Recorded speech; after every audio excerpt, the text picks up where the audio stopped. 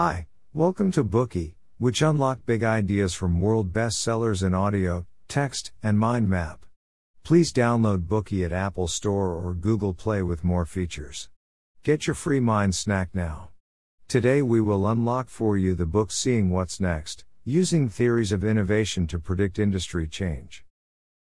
Imagine that you are the president of a leading telecommunications company that has achieved great success.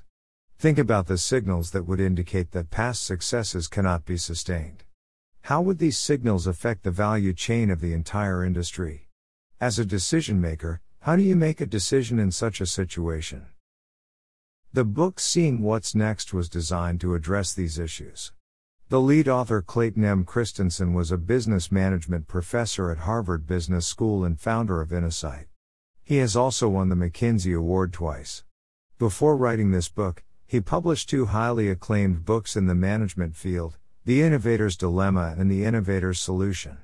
He's been recognized as an innovation master for his in-depth research and insight into enterprise innovation.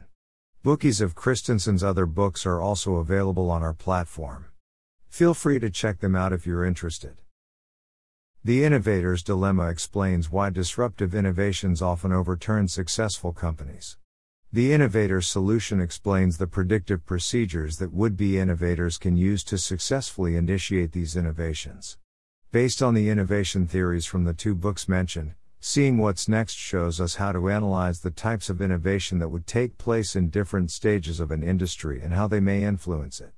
The analysis covers three aspects: signals of change, competitor analysis, and competitor strategy evaluation. The book also discusses how to predict the future of an industry and make wise decisions accordingly. This book can help strategists, investors, senior managers, and others deepen their insight into the industry. Today, we will discuss how to use innovation theories to predict the future of an industry and make wise decisions from three aspects. Part 1. Identify signals of change. Part 2. Analyze competitors' strengths and weaknesses. Part 3. Evaluate competitors' strategic decisions. Let's now take a look at Part 1. Identify signals of change.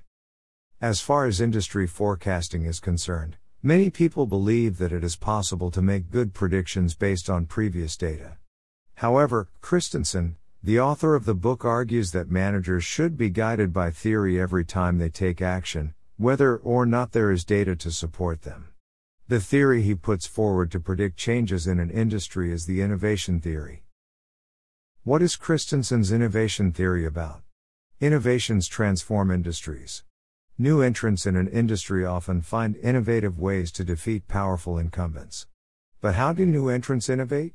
Christensen divides innovation into two types: disruptive innovation and sustaining innovation. Disruptive innovation is when new entrants adopt relatively simple, convenient, and low-cost innovations.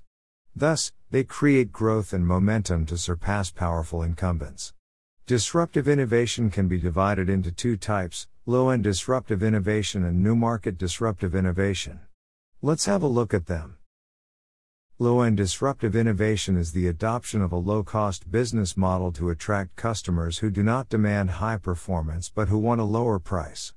The key to its success is to offer products with lower prices and relatively simpler functions than competitors. Walmart has launched retail stores that specialize in discounted goods. This is an example of low-end disruptive innovation. What is new market disruptive innovation? Simply put, it means creating a new market or reshaping an existing one. Opportunities for new market disruptive innovation emerge when consumers are not satisfied with existing product features. The famous Bell telephone and Apple personal computer are good examples. Now that we've introduced disruptive innovation, let's take a look at sustaining innovation. Sustaining innovation refers to the improvement of existing products based on what previous customers valued. Faster cars, phones with longer standby times, and faster computers are all sustaining innovations. We have now learned about the types of innovation that Christensen proposes. You may want to ask, how do these types of innovation relate to the topic of this part, which is to identify the signals of change? Don't worry. We'll answer your questions next. According to Christensen, different types of innovation were created to meet different customer needs. If customers don't have corresponding demands, no customers will buy the new products, even if some companies launch them. Therefore, to identify signals of change, it is necessary to assess how well the needs of several customer groups have been met. Christensen divides customer groups into three categories: non-customers, undershot customers, and overshot customers. Identifying these three types of customers and their needs can help us identify industry opportunities and signals of change. First, let's look at non-customers. Why don't these customers spend money? Because the existing products do not meet their needs.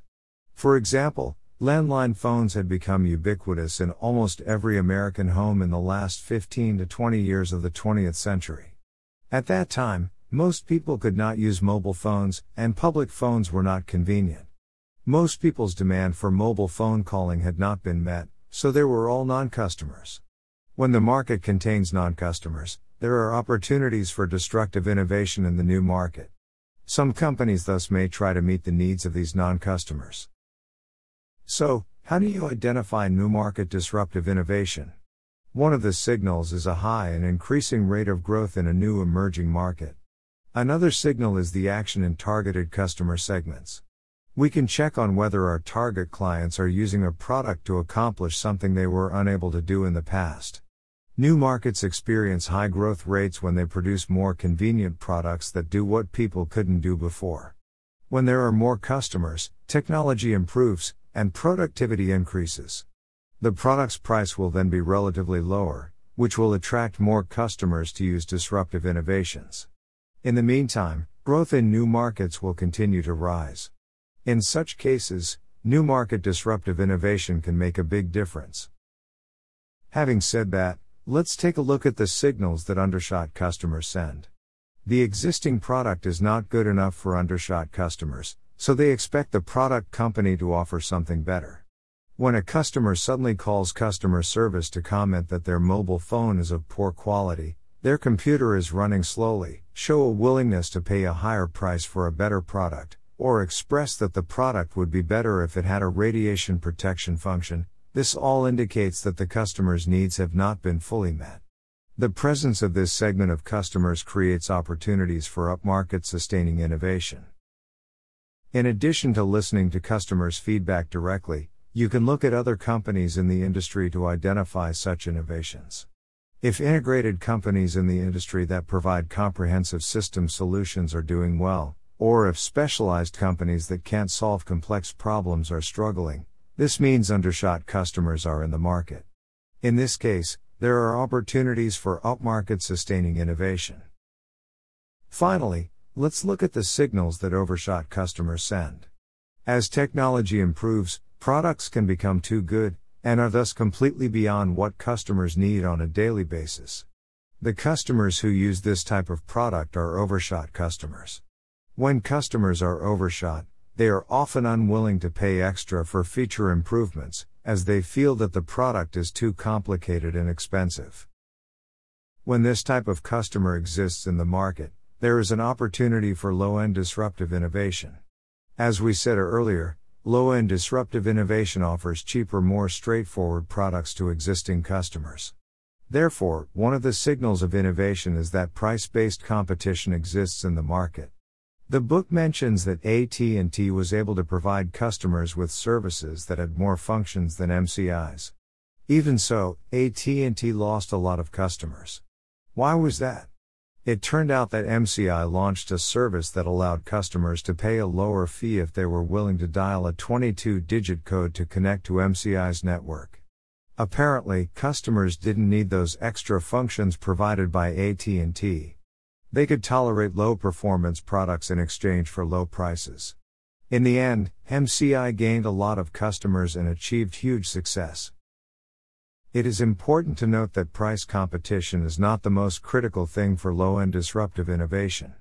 Price becomes important only when the performance of a company's product meets consumers' needs.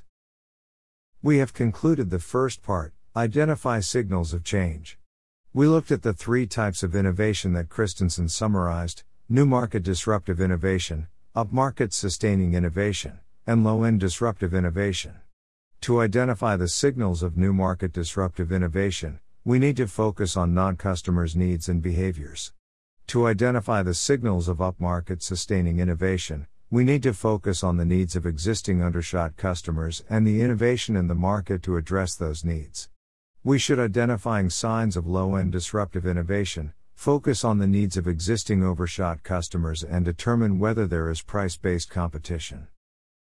Today we are just sharing limited content. To unlock more key insights of world-class bestseller, please download our app. Just search for BOOKEY at Apple Store or Google Play. Get your free mind snack now.